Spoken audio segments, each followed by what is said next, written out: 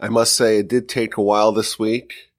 It's already Thursday morning, but thank God we are here in the Torch Center and we have a brand new Parsha podcast. I think it's a dandy. I think it's a good one. If it is, let me know. My email address is rabbiwolbe@gmail.com.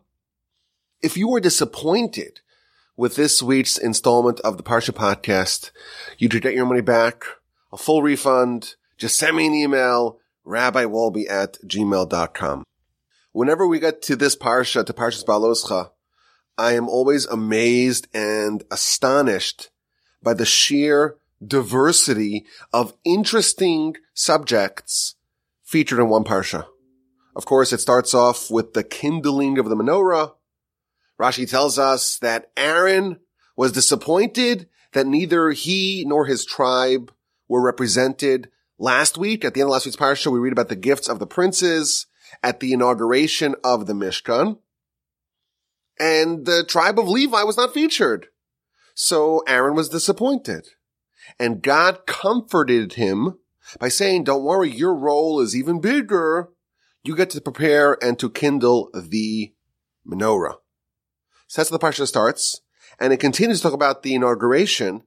And it tells us how the Levites were selected and how they were inaugurated and how they were designated and how they were waved and they were shaven. Really interesting process to take the Levites and designate them as the ones who are the priestly class of the people.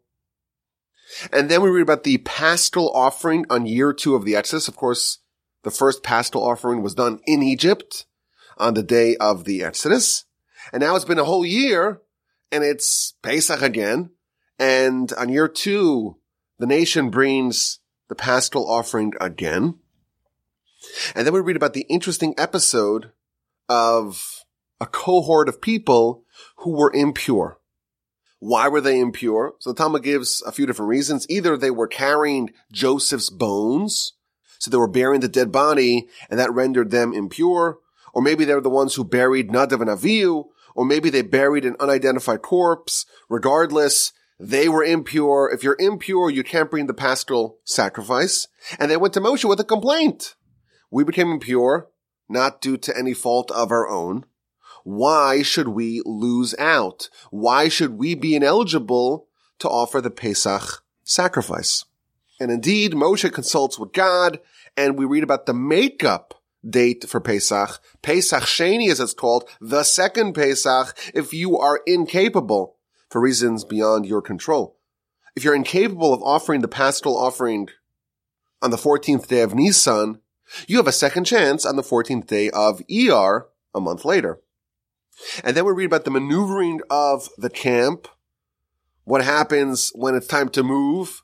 They've been at Sinai for almost a year. What happens when it's time to decamp and to travel elsewhere? So we get the movement of the camp guidelines. You have to follow the cloud. When it departs from atop the tabernacle, it's time to move, and you just settle wherever it settles. And then we read about the construction of the silver trumpets. Moshe had these special silver trumpets commissioned, needed to gather the nation, a certain amount of blows. And if you want to signal movements, if there's a war, if there's various sacrifices, you need some musical accompaniment. Again, really interesting thing here featured in our Parsha. And finally, we have the first movement from Sinai. They've been there since the middle of Exodus. It's almost a year. And there's this organized breakup of the camp, tribe by tribe. There's the disassembly of the tabernacle. Everyone's in place. Everything is organized to perfection. And they leave Sinai and they travel to the wilderness of Paran. And again, they're guided by these clouds of glory. Moshe tries to persuade his father-in-law Jethro to join them. You have to remember they're under the impression that entrance to the land is imminent. And we have those iconic backwards facing nuns, these 2 verses that may be their own book, and that's when all the trouble begins. The people start complaining. Initially they complain, almost like a generic complaint, and they're struck by God with fire. And then they complain about the manna. We're so sick of this manna. We want some meat. They have a meat craving, and they complain about their familial situations, and Moshe is exasperated with his monumental task of bearing the yoke of this nation, and he asks for relief. If not, just kill me. I can't handle this anymore. And God tells him about the quail, and God tells him to select 70 lieutenants. These are the Sanhedrin. And he chooses 72 candidates so that every tribe has 6 candidates. And he tells them all to pick out some papers out of a hat. And in the hat there are 72 papers, 2 blank ones, and 70 that say the word elder on it. And the 72 candidates are supposed to come and make this selection. But 2 people who were part of the candidate list, they are Eldad and Medad. They're so convinced that they're going to pick up blank ones. They say, you know what? I'm not even going out to the selection process, to the selection committee. They remain in the camp. And what do you know? Other people picked up the blank notes, the blank slips, and they begin to prophesy because they, in absentia, they become prophets and they start to talk about the death of Moshe and the conquest of the land under Joshua. And finally, we have the quail and then the episode of Miriam getting Saras. Rashi tells us that this is connected to the episode of these 2 people prophesying in the camp, Eldad and Medad, who became prophets in absentia. They created a hubbub in the camp, and Miriam was talking to Tzipporah, the wife of Moshe, and she quipped that she feels bad for these new prophets. Their wives now, they're going to abandon their wives like Moshe abandoned me. And this was news for Miriam. She didn't know that Moshe had abandoned his wife. And the reason why Moshe had abandoned his wife was because he was always ready for communication with God, and normal marital life is inconducive to someone who can at any moment be called out to prophecy. Now, Miriam wasn't aware of that, and she questioned Moshe's superiority. He's a prophet, but guess what? So are we. Is he the only prophet? God spoke to us as well. And because she questioned Moshe's credentials as the prophet of all prophets, as the father of prophets, she got Saras, and the nation waits for the conclusion of her quarantine for 7 days before departing. Measure for measure, Rashi tells us, for when she waited for Moshe, when he was placed in a box in the Nile as an infant. Again, a sprawling parsha, all kinds of interesting ideas, all kinds of interesting storylines and narratives. And I want to share an idea that seems to be a major theme in our parsha, but it's also a wonderful life lesson in our pursuit of unlocking our potential. Let's start over here. In the middle of the parsha, we have the guidelines for travel. You got to follow the cloud. When the cloud leaves, departs from atop the tabernacle, it's time to move. You have to disassemble. Everyone get in position and let's follow the cloud and see where it settles, because that's where we are settling. But if you read the description in chapter 9 of our parsha, chapter 9 verse 17 through 23, you'll find that it is quite wordy. It's quite verbose. Unlike, the Torah typically is very succinct, says it in as few words as possible. If you read the description over here, it's quite lengthy. Let me read it to you. And whenever the cloud was lifted from atop the tent is another name for the tabernacle, afterwards the children of Israel would journey, and in the place where the cloud would rest, there the children of Israel would encamp. This is verse 17, and this tells us really all that we need to know, right? When the cloud moves, it's time to move, and when the cloud settles down, that is where we encamp. But then the verse continues. According to the word of Hashem, of God, would the children of Israel journey, and according to the word of Hashem would they encamp. All the days that the cloud would rest upon the tabernacle, they would encamp. When the cloud lingered upon the tabernacle many days, the children of Israel would maintain the charge of Hashem and would not journey. Sometimes the cloud would be upon the tabernacle for a number of days. According to the word of Hashem would they encamp, And according to the word of Hashem, would they journey. And sometimes the cloud would remain from evening until morning. And the cloud would be lifted in the morning and they would journey. Or for a day and a night, and the cloud would be lifted and they would journey. Or for 2 days, or a month, or a year.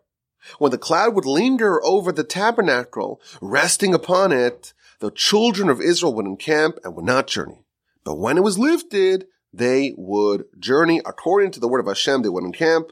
And according to the word of Hashem, they would journey. The charge of Hashem would they safeguard according to the word of Hashem through Moshe. We have 7 verses here. It seems very redundant, very repetitive. There's this protracted description. It seems to me that the first verse would be enough. You follow the cloud and you settle wherever it settles. Why do we need the whole spiel? 3 times we're told, per the word of Hashem, they would travel. Per the word of Hashem, they would encamp. And it's describing sometimes they're there for 1 day and 2 days and a month and a year. Why is it so unnecessarily verbose? So there's an amazing Sefarno, one of the great commentators on the Torah, and he tells us that the Torah is outlining the various different challenges of this system of travel. And by telling us the various different challenges of this system of travel, we just follow the clouds and you really don't really know ahead of time. You don't have an itinerary when we're going where. By telling us how difficult it was, it's highlighting the qualities of this nation that they were able to live under these conditions. So it tells us that sometimes the cloud would lead them to a place of shrieking desolation and wilderness. It would stop in a most inhospitable location. And of course, we would be cranky. Couldn't you find a nicer place? Moshe, really? This is not exactly the 4 seasons. What are we doing here? Is there a better place to encamp? But no, they listened to Hashem and they followed Hashem. And this is where Hashem wants them to be. And sometimes they would be in this terrible place for a long time.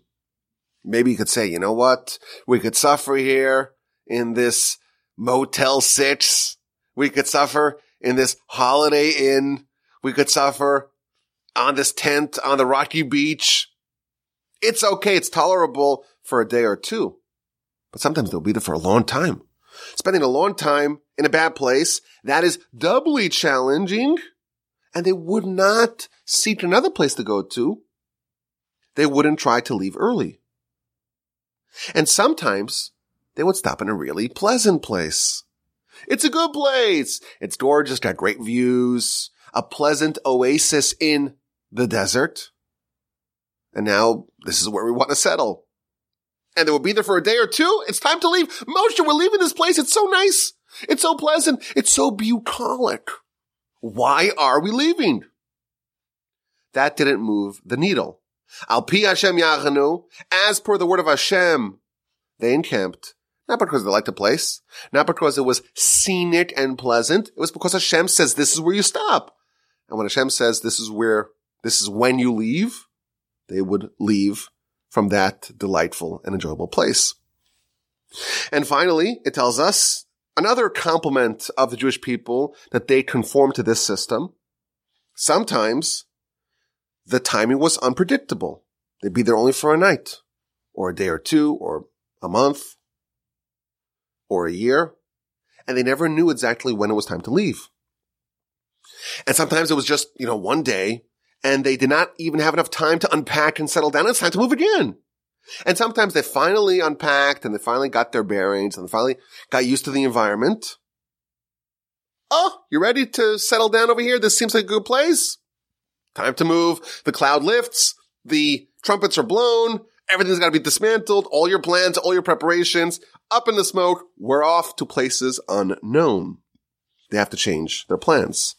Nevertheless, Al pi Hashem yachanu, as per the word of Hashem, they encamped. V'al pi Hashem yiso, and as per the word of Hashem, they traveled. The times were unpredictable. The locations were often undesirable. The quality of the encampment was quite varied. The destination was not known ahead of time. This is a crazy way to live. This is a crazy way to travel. You're never sure when, where, how you're going to settle. And all your movements are all dictated by God via those clouds. This is how the nation lived for 40 years. And that's why the Torah elaborates upon it. Says the Sforno, to highlight their qualities. They were subject to the apparent whims of the divine and the fact that they were obedient and they willfully suffered under the system. That is a great praise of the people. And that is why the Torah wants to highlight it, to tell us how committed this nation was to follow God, come what may. Now, the Kabbalists, they say something very deep here. They quote the Zohar. The Zohar focuses on a verse in Deuteronomy chapter 8, verse 15, that talks about the great wilderness, the great and terrifying wilderness, full of serpent and snake and scorpion and thirst and privation and lack of water. And the Zohar says this is not merely referring to a very difficult place to live on a physical realm, but on a spiritual realm as well. In the desert, there are all kinds of noxious spiritual forces. And that's what the nation had to contend with. And for 40 years, they are being brought to places where there is an environment, where there are forces that are fighting against their standing. This is a very special nation. The nation that witnessed the Exodus and the Sinai revelation, and they're eating manna, and they have Moshe in their midst. This is a very elevated and lofty nation. And they're placed in a location where the forces of the environment are antithetical to their status, and they have to fight tooth and nail to maintain their righteousness and their holiness. And they're trying to kind of cleanse the world of forces that are antithetical to God. And whenever they got to a place, it varied. Sometimes it was a pleasant place spiritually, and sometimes it was a very difficult place spiritually.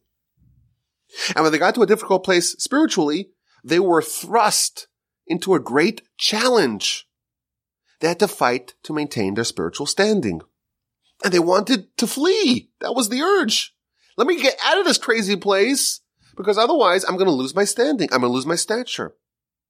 Nevertheless, as per the word of Hashem, they encamped, and as per the word of Hashem, they decamped, they departed. And sometimes they would be there for a long time, because there was so much of a force that they needed to defeat.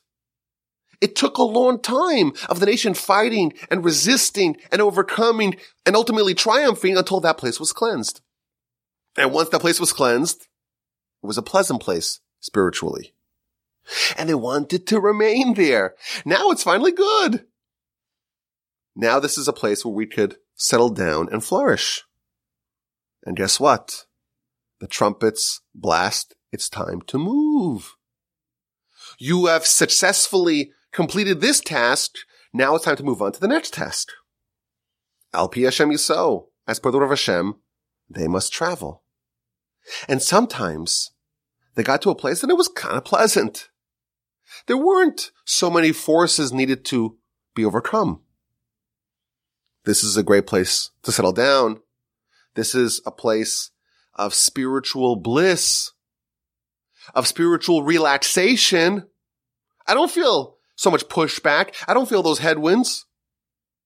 You stay there for a day. It's time to leave to move on to the next challenge. I think this idea, just a tremendously powerful idea, but it also resolves a critical question. Why did the Jews have to spend these 40 years in the wilderness? You know, we think of the Jews as wandering aimlessly in the wilderness. That cannot be farther from the truth. They were in the wilderness on a mission to fix all the spiritual blemishes present there. And it was a constant state of battle and struggle and conflict. We think of the quality of these encampments as, the amenities, as if we're comparing Airbnbs. The Kabbalists tell us that it was about the spiritual atmosphere that they were thrust into. The nation would have to struggle to maintain their lofty state. And by battling those inherent forces of the location of their encampment, they managed not only to preserve their standing, but also to defeat those noxious forces. And once they succeeded in one place, well, now it's been elevated. It's now a place of spiritual bliss and pleasantness, and they wanted to stay there. But the cloud lifted and directed them to the next battleground. Some places would only need a day or two of fighting to elevate and transform a place. Others demanded years, and the clouds never relented. The clouds always directed them to the next challenge, to the next mission, to the next spiritual task that they needed to accomplish. Now, I will tell you, some of the Kabbalists present this idea in a positive sense. We're talking about fixing the problems inherited in a place. Some present it with a positive spin, that every place has some sparks of holiness. There are sparks of holiness amidst spiritual desolation, and they were there to pick up those spiritual sparks. But regardless, the Kabbalists are describing the sojourn of the Jews in the wilderness as one that amounted to nonstop contending with opposing spiritual forces. Now, this explains the whole notion of the wilderness, but it also explains our history, the role of the Jewish people and the history of the Jewish people throughout the centuries and millennia. The commentaries tell us that ultimately the Jewish people, over the course of their 40 years in the wilderness, they encamped in 42 different locations. And this corresponds, our sages tell us, to the 42 different locations where the Jewish nation will be exiled over the course of our history. And again, there's like a divine cloud of sorts that moves us from place to place. And when we fix these spiritual flaws in a given place, when we redeem those sparks, then we're finished with that task. And we're removed from that place and we're sent elsewhere onto our next challenge. And once we've done all 42, it's time to go back to Israel. Just like the Jewish people in the wilderness, once they did place number 42, it's time to cross over the Jordan. And we have a tradition going back hundreds of years from the great Rabbi Chaim Volozhiner. He said that place number 42 in the national, so to speak, global wilderness before returning to Israel, before Messiah, place number 42, encampment number 42 is America. And he added that when Torah flourishes in America, when we redeem the sparks in this country, when we uplift, when we correct, when we fix the flaws inherent in this land, then we know we've reached the end of the road. And Messiah, i.e. crossing over the Jordan, i.e. returning to the land, is imminent. I will tell you this, I mentioned in the past, but it's so wonderful, I have to say it again. The great Rabbi Shach, who was the leader of Torah Jewry in the 80s and the 90s and the early aughts. He passed away in 2002, I think. He said that when Rabbi Chaim Volozhiner said that Torah flourishes in America is going to amount to the time of the Messiah, he wasn't referring to New York and New Jersey, those hotbeds of Torah life. He was referring to Texas.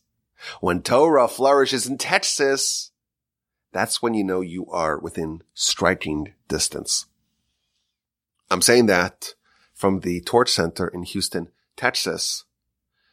So I just find that so particularly moving, I have to share it, even though we've said it in the past. But the big picture, a fascinating idea. Our nation went through a wilderness before we got to Israel. And that happened to the nation in the past, and that is forecasting what's going to happen to the nation over the course of our history. We're going to go through a wilderness. We're going to spend time in various different places in the exile, in the diaspora. And sometimes we'll feel very comfortable in a certain place and we want to stay there. And the clouds just move us. They shove us out of Portugal and Poland and France and Spain and Iraq and Persia and North Africa, all these places where the Jewish people had spent many, many decades and centuries, and we got very comfortable there. Once our national mission was fulfilled in that location, the clouds lifted and they moved us elsewhere. Amazing idea. Our travels, both through the wilderness and through the globe as a nation, that is for a purpose. That's to accomplish a certain national mission, national goal of elevating the world, of redeeming those sparks, of correcting and fixing the flaws, of making the world hospitable to God by removing all those countervailing forces. And once our job is complete, we go back to the Holy Land. As an aside, we're told 3 times in the Torah that we're not allowed to go back to Egypt. If you live permanently in Egypt, you are violating 3 laws in the Torah. And the commentaries explain, for this reason, the Jewish nation spent a significant time in Egypt, and on a cosmic level, what we did is we cleansed the land and we redeemed those parts, and now our job there is done. We don't need to go back there. We fixed what was needed to fix. We redeemed what was necessary to redeem, and our national work there is done. It's been cleansed. It's been elevated. We're not allowed to go back there because the clouds have departed. Our focus is on the next task. Fascinating idea. We're here to work. We're here to accomplish. Our instincts tell us, settle down, kick up your legs, sit on a hammock, relax, find a place of comfort. But the clouds are relentless. They want us to fix. They want us to elevate. They want us to perfect. They want us to refine. And we don't choose our challenges. We don't have this big global picture of what needs to be redeemed. Where are those sparks that need to be extracted? Where are those spiritual blemishes? We don't have the ability, the senses to determine that. But it's not our job. That is God's job. To take us, to move us, to navigate us from conquest to conquest. And our nation modeled this over the course of their 40 years in the wilderness. The cloud leading them to the correct place for their next challenge and leaving them for the correct amount of time. And when the task is completed, it's on to the next task. And that's our job collectively as a nation ever since. This goes even a little bit deeper. Not only is this true on a national level, this is true on an individual level as well. What are we here for? So our sages tell us we're here to fix. We're here to preserve the purity of our soul amidst all of the challenges to its purity. We're here to rectify ourselves. We're here to elevate ourselves. The role of humanity could have been completed by Adam. Had Adam been successful in his challenge, had he made it all the way to Shabbos without sinning, that would have ushered humanity into the next epoch of history.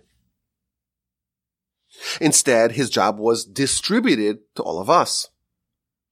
We can say, had the Jewish nation not sinned in the wilderness, that would have been the equivalent of Adam not sinning in the garden. But because the nation did not succeed in those 42 challenges, we still have work to do. Because Adam didn't succeed in his challenges, we, as humanity, we still have some responsibility to do. We have some things to fix. Now, each individual is given a little slice of what's left over from Adam's job. And we all have our own little guidance, our own little guiding cloud directing us to our task. We can crystallize our mission here. Of course, we know that there is a general mission, which is the 613 mitzvos, but then there's the specific mission for every individual. We talk about this all the time. And what we need to do is to defeat those forces, to overcome those challenges, to successfully triumph over our challenges. And thereby we accomplish the incomplete mission of Adam. We fix what needs to get fixed. We finish the unfinished business. And we know that the clouds are going to guide us to where our next challenge lies. We're here to defeat evil. In our literature, the evil that we each face individually, personally, is known as the Yetzer Hara, the evil inclination. And that conquest, overcoming that challenge, that's how we achieve our greatness. That's how we unlock our potential. And everyone's very different. Every individual's different. And to the degree of someone's potential is the strength and the potency of the challenges that they need to overcome. If you're someone who's destined for real greatness, you have to know that opposing you, standing in your way, is a commensurately large and capable and potent Yetzer Hara. There's a Talmud that we like to quote a lot here. In the book of Sukkah, page 52a. It talks about in the future, God will take the Yetzer Hara, the evil inclination, and slaughter it in front of the righteous and the wicked. And everyone's crying. The wicked, they'll look at the Yetzer Hara and it looks like a strand of hair. They'll cry, how did we not defeat the strand of hair?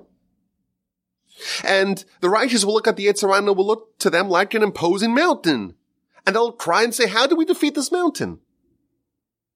So this is a Talmud we've quoted in the past. I'm sure you know it well. But the obvious question that everyone asks is, wait a minute. The Almighty slaughters one thing.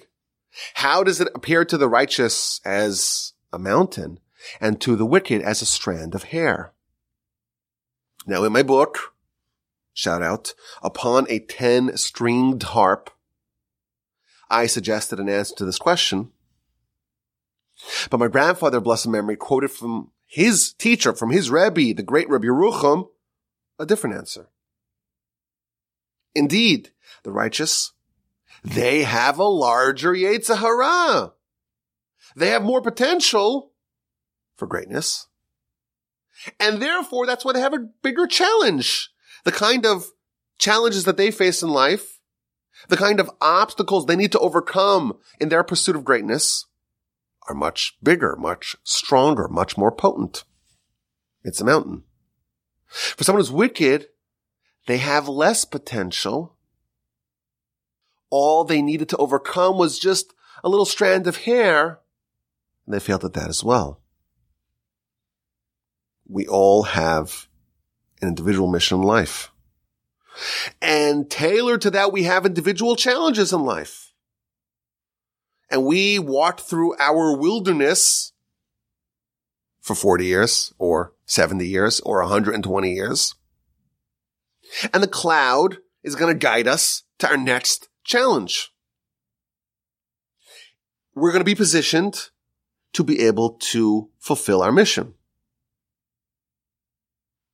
Now, it's very important to wait for the clouds. We don't go seeking tests and challenges. We don't want to provoke the Yetzer Hara. We don't want to take them on ourselves. We wait until the clouds guide us, so to speak, to our next challenge until God kind of repositions us for our new challenge. So this idea, again, it appears in many different dimensions. We have the Jewish people in the wilderness, and they're trying to collectively solve all the evil in the world. We have Adam before his sin, and when that failed, that's given to all of us. Every individual, we all have our own unique challenges. Every community, every generation. It used to be that the yeshiva students 100 years ago, they weren't tempted with the temptations that we have today. They weren't tempted to, waste their time, go on their phones and look at all kinds of terrible things. Their temptation was to join the socialist revolution and to be Bolsheviks or Mensheviks, to free the world from the opiate of the masses, to expand our consciousness. I don't think there's a single yeshiva student today out of, hundreds of thousands that's tempted to join Viva la Revolution, to join the communists. That's just not a temptation anymore. But it was rampant 100 years ago in the yeshiva. In the year 1905, the majority of yeshiva students in the world left the yeshiva to join the communists. Such a thing is totally unheard of today. It's unthinkable. Why? Because the cloud has moved.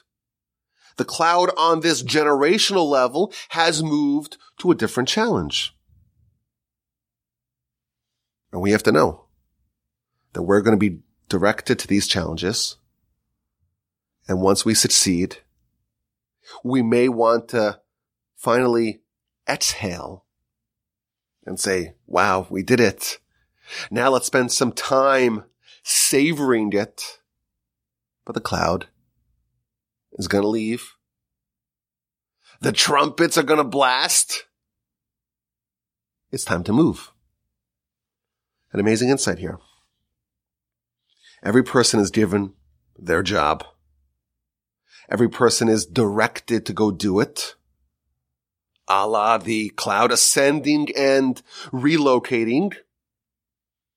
And it's not supposed to be easy. After a triumph, you want to break. Let me just stay here a little bit. But no, God does not allow us to do that. We have a next opportunity, a next challenge. We're not allowed to get stultified and calcified and ossified. It's always fresh. Never a dull moment, as my mom likes to say. And the next conflict is going to be orchestrated from above. If that is where the cloud is guiding you to, that's where you need to go. That's where you need to work on. Of course, we struggle with this. We tend to want different challenges for ourselves. We wish the cloud was elsewhere. And I was thinking, we find in our parsha individuals all over our parsha who wish their cloud was elsewhere. By my count, we have at least 3 individuals in our parsha who were not pleased with the location of their own personal cloud. They wanted something else. Parsha starts off with Aaron. At the end of last week's parsha, we have the 12 tribes and the 12 heads of the tribes, and they're offering these very elaborate offerings to mark the inauguration of the tabernacle. Aaron's cloud is telling him, you're not part of this. This challenge is not for you. The gift of the princes is not for the tribe of Levi. And Aaron laments. Why is my cloud not here? Why don't I, or at least my tribe, have a portion of this inauguration? Aaron seemed to be disappointed with the location of his, so to speak, cloud. And then we have the story of the Pesach. It's year 2. And there are people who are impure, not due to any action on their part. And the cloud, God is telling them, you're impure, it's not your fault, but you're ineligible. You are not eligible for this paschal sacrifice. This is not what you need to do right now. And they complain. Why not? Why should we be any worse than the people who offered the sacrifice? And then we have Eldad and Medad. Moshe has 72 candidates, and they're candidates to become prophets. And the cloud, the will of God, that determined that they're supposed to be prophets. And they said, we're not joining that. We're not going to go out where the cloud seems to tell us, go join the selection process. We don't feel qualified to be prophets. All these three, Aaron, the impure people, Eldad and Medad, they seem to have different plans than the Almighty had for them. The clouds seem to ordain, Aaron, you're not supposed to be part of the offering of the princes. Impure people, it's not your fault, but you don't bring the paschal offering. Eldad and Medad, you are supposed to be outside with the selection committee. And they all had different ideas. And I think if we study what happened to all these three, I think there's a different lesson to be learned from each one of them that will help us navigate our own 40 or 70 or 120 years in the wilderness trying to accomplish what God wants of us, following those maddening clouds. Aaron wanted to offer something together with the rest of the tribes for the inauguration of the tabernacle. And God tells him, Shalcha gadol mishalahem, what I have in store for you is superior to what they had. Now you may remember last year I asked the question in the Parsha podcast, why can't Aaron have both? Let him have both the offering of the tribes, of the gifts of the princes, and the kindling of the menorah. So in last year's Parsha podcast, we explained how they are mutually exclusive. In this instance, where Aaron was disappointed with the location of his cloud, the answer given to him is that Aaron, by forfeiting the gifts of the princes, you got something even bigger. Sometimes you're disappointed because the cloud's in a good place, but really God has a better plan for you and says your cloud's going to be in a better place. And by forfeiting something small, in exchange, you got something even bigger. When we're disappointed with the location of our challenges, where the clouds are guiding us, sometimes the reason is because there's even a bigger opportunity that we're going to have instead. The impure people, they were absolved from offering the paschal sacrifice. They had a legitimate excuse. The cloud was elsewhere. But they insisted. They wanted that cloud. They wanted that challenge. They wanted that opportunity. They wanted more. They wanted more responsibility. They wanted a bigger portion of Adam's responsibility on their shoulders. And Moshe consulted with God. And God said yes. And they were given the second Pesach, the makeup date. I think in this instance, we learn another element of this structure, of this construct. And that is that you can sometimes effectuate change in the kind of challenge that the clouds seem to ordain for you. Can you get more responsibility? Can you opt in to a greater challenge? On your own, you can't. But if you really desire it, sometimes God will roll the cloud to give you more responsibility. And then we have Eldad and Medad. They felt unworthy to be prophets. We're not going to join the selection committee because we know we're going to pick up the blank ones. We're definitely not worthy of prophecy. And yet, they got it nonetheless. Sometimes a person looks at the location of his cloud or her cloud and they say, there's no way I'm up to the task. There's no way I'm worthy of this role. But nevertheless, if that is where the clouds are pushing you towards, obviously you have it within you. You have the ability within you. You just don't know it. But God believes in you more than you believe in yourself. And you just need to discover it. You need to overcome those feelings. Who were Eldad and Medad? So if you look at the Targum Yonasan, he says they were actually brothers, half-brothers of Moshe and Aaron. According to one opinion, they were half-brothers and they shared a dad, Amram. According to other opinions, they were half-brothers and they shared a mom, Yocheved. To me, I found this really interesting. We could even suggest or speculate that Moshe also did not like the location of his cloud at one point in his journey. When God appointed him to go save the Jewish people, he said, no, choose someone else. He launched a whole salvo of objections to God's plan. He tried to wiggle out of it, but he was not given a choice. So maybe there's some sort of kind of familial tendency to not believe that you're up to the task when really you are. Now, I'm just thinking about this now. This is not in my notes. This is an extemporaneous musing for the few of y'all that are still listening. Aaron also didn't feel like he was up to the task. You remember Parsha Shemini where Aaron is told to go bring the offering and he's diffident and he says, I can't do it. And he seems to visualize the horns of the Mizbeach, of the altar. It reminds him of the horns of the golden calf. Aaron too did not feel up to the task. So maybe there's something in the family.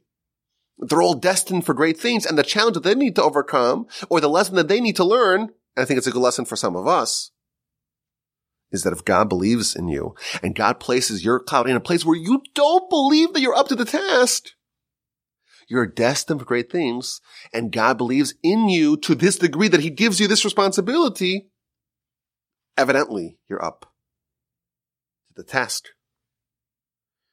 We are all here on a mission. Of course, we have the general mission that we know really well. It's well documented. 613 mitzvos, every Jew is obligated by all of them. That's the universal mission of all of us. But we all have on top of that a personal mission as well. And all of our skills and our assets and our strengths are all tailored to enable us the opportunity to overcome that mission, to successfully conquest that mission, to defeat those forces, to redeem those sparks, to elevate, however you want to say it, however you want to phrase it. And that mission is going to be composed of various different challenges. Call them stations or encampments. And we're here to overcome those challenges, to successfully succeed in those missions, in those tasks, to elevate ourselves, to elevate those around us, to accomplish our little slice of Adam's job, bit by bit, station by station, task by task, encampment by encampment. How do we know what challenge we need to work on? It's pretty simple. That's not our job. That's God's job. He will guide us in the wilderness with his clouds. The 613, that part we know. To find out what our specific individual mission is, for that, we will be guided from above. And we're going to be placed in situations that you may feel an urge to escape from. It's too hard. Get me out of here. And we may feel that we wanted some other location. Or we may feel like the place that we're presented, the challenge that we're presented in life is too difficult for us. We have to follow the rules, the guidance of the Jewish people. To successfully unlock our potential, on a national level, on an individual level, on a communal level, on a generational level. We have to remember the example set forth by the Jews in the wilderness in our parsha. Al pi Hashem yachanu, v'al pi Hashem yiso, as per the word of God they encamped, and as per the word of God they traveled. Let's get to this week's exquisite insight. And I think this week will definitely qualify as exquisite and as an insight. It's exquisite because it's so interesting. It's an insight because I don't feel like I'm qualified to explain it. I could read Hebrew, as I always like to say, but it's such a advanced idea. I saw it. I'm like, oh, this is something I'm going to save for the end of the podcast. For whoever's still listening, because this I found to be really exquisite, and it's an insight. The Jewish people in our parsha, they complain, they want meat. We're so sick of the manna. We're so done with the manna. We can't look at it even anymore. We miss the onions and the garlic and the cucumbers. In Egypt, we're craving for some meat. I need to see some sizzle, medium rare. I cannot look at any more manna. And the verse kind of transitions, seems to be a little bit obliquely, to Moshe hearing the nation crying about their families. So you have this very long description here, starting in chapter 11, verse 4, about the complaining about the meat and remembering the fish that we used to eat and the onions and all that. And we're sick of the manna. And the verse describes how amazing the manna was. And then you have this very awkward transition to the nation, or to Moshe hearing the nation complaining about their families. Rashi says that they were complaining about all the new restrictions on familial life. But it does seem to be a little bit of an unusual segue. And in general, we have to understand what is the nature of this meat craving. And it seems to be related to the lamenting over the family. So I saw the Chassam Sofer, a very reputable source, who gives a Kabbalistic explanation of why they wanted to eat the meat and how it relates to their family. And this is what he says. And of course, I always encourage you to email me, rabbiwolbe@gmail.com, rabbis with 2 B's. And I always welcome your questions. And I know I have a very burgeoning inbox. So if you are listening, you're like, hey, how come Rabbi Wolbe hasn't responded to the email I sent him a couple of days ago? I promise I will get to it. Please, God. But what I'm going to tell you now is something that I cannot answer in an email, because I don't really know what I'm talking about. I can read Hebrew, but I don't really know what I'm talking about. So you'll forgive me that I can't really elaborate upon this. The Chassam Sofer, again, very, very reputable. He says, he reminds us that with the Exodus, it wasn't the whole nation leaving. We left some men behind. In fact, we've mentioned this many times, 80% of the Jews didn't make it out of Egypt. They died in Egypt. So every family had relatives that were dead and buried in Egypt. And when it says that Moshe heard the nation crying about their family, that was a reference, according to the Chassam Sofer, that was a reference to their family that was dead, deceased, and buried in Egypt. And how does this relate to the meat? So he explains. He quotes the Kabbalists. The Kabbalists tell us that sometimes, if a soul goes up to heaven and it has not accomplished its mission in life, so a variety of things could happen to it. Sometimes they end up in various levels of purgatory, which is a pretty good place to end up, we're told. And sometimes they are reincarnated. They come back for a second go-round to be able to finish what they left incomplete. But sometimes the nature of that reincarnation is that they don't come back as another human, but they come back as a food item. Wow, did you know this? They come back as a food item. A kosher food item. Well, let me rephrase that. It doesn't say they come back as a food item. A spark of their soul ends up embedded in a kosher food item. And in the event that that kosher food item, let's just imagine it's a cow, it's a bovine, it's a kosher animal. And it gets slaughtered in the proper way. And it gets prepared in a kosher fashion. And the person who eats it makes a blessing on the food. And eats it and assimilates that in their body. That spark has been redeemed. That soul has been fixed. It's been elevated. Says the Chassam Sofer. His words, not mine. The Jewish people were complaining about their families. And they wanted to eat meat. They were eating manna, but they're thinking about their brethren that they left behind. And they're like, maybe they're in the meat, and we're not eating any meat. So we want to eat the meat because we want to elevate and save and redeem our family members. And that's why they crave the meat.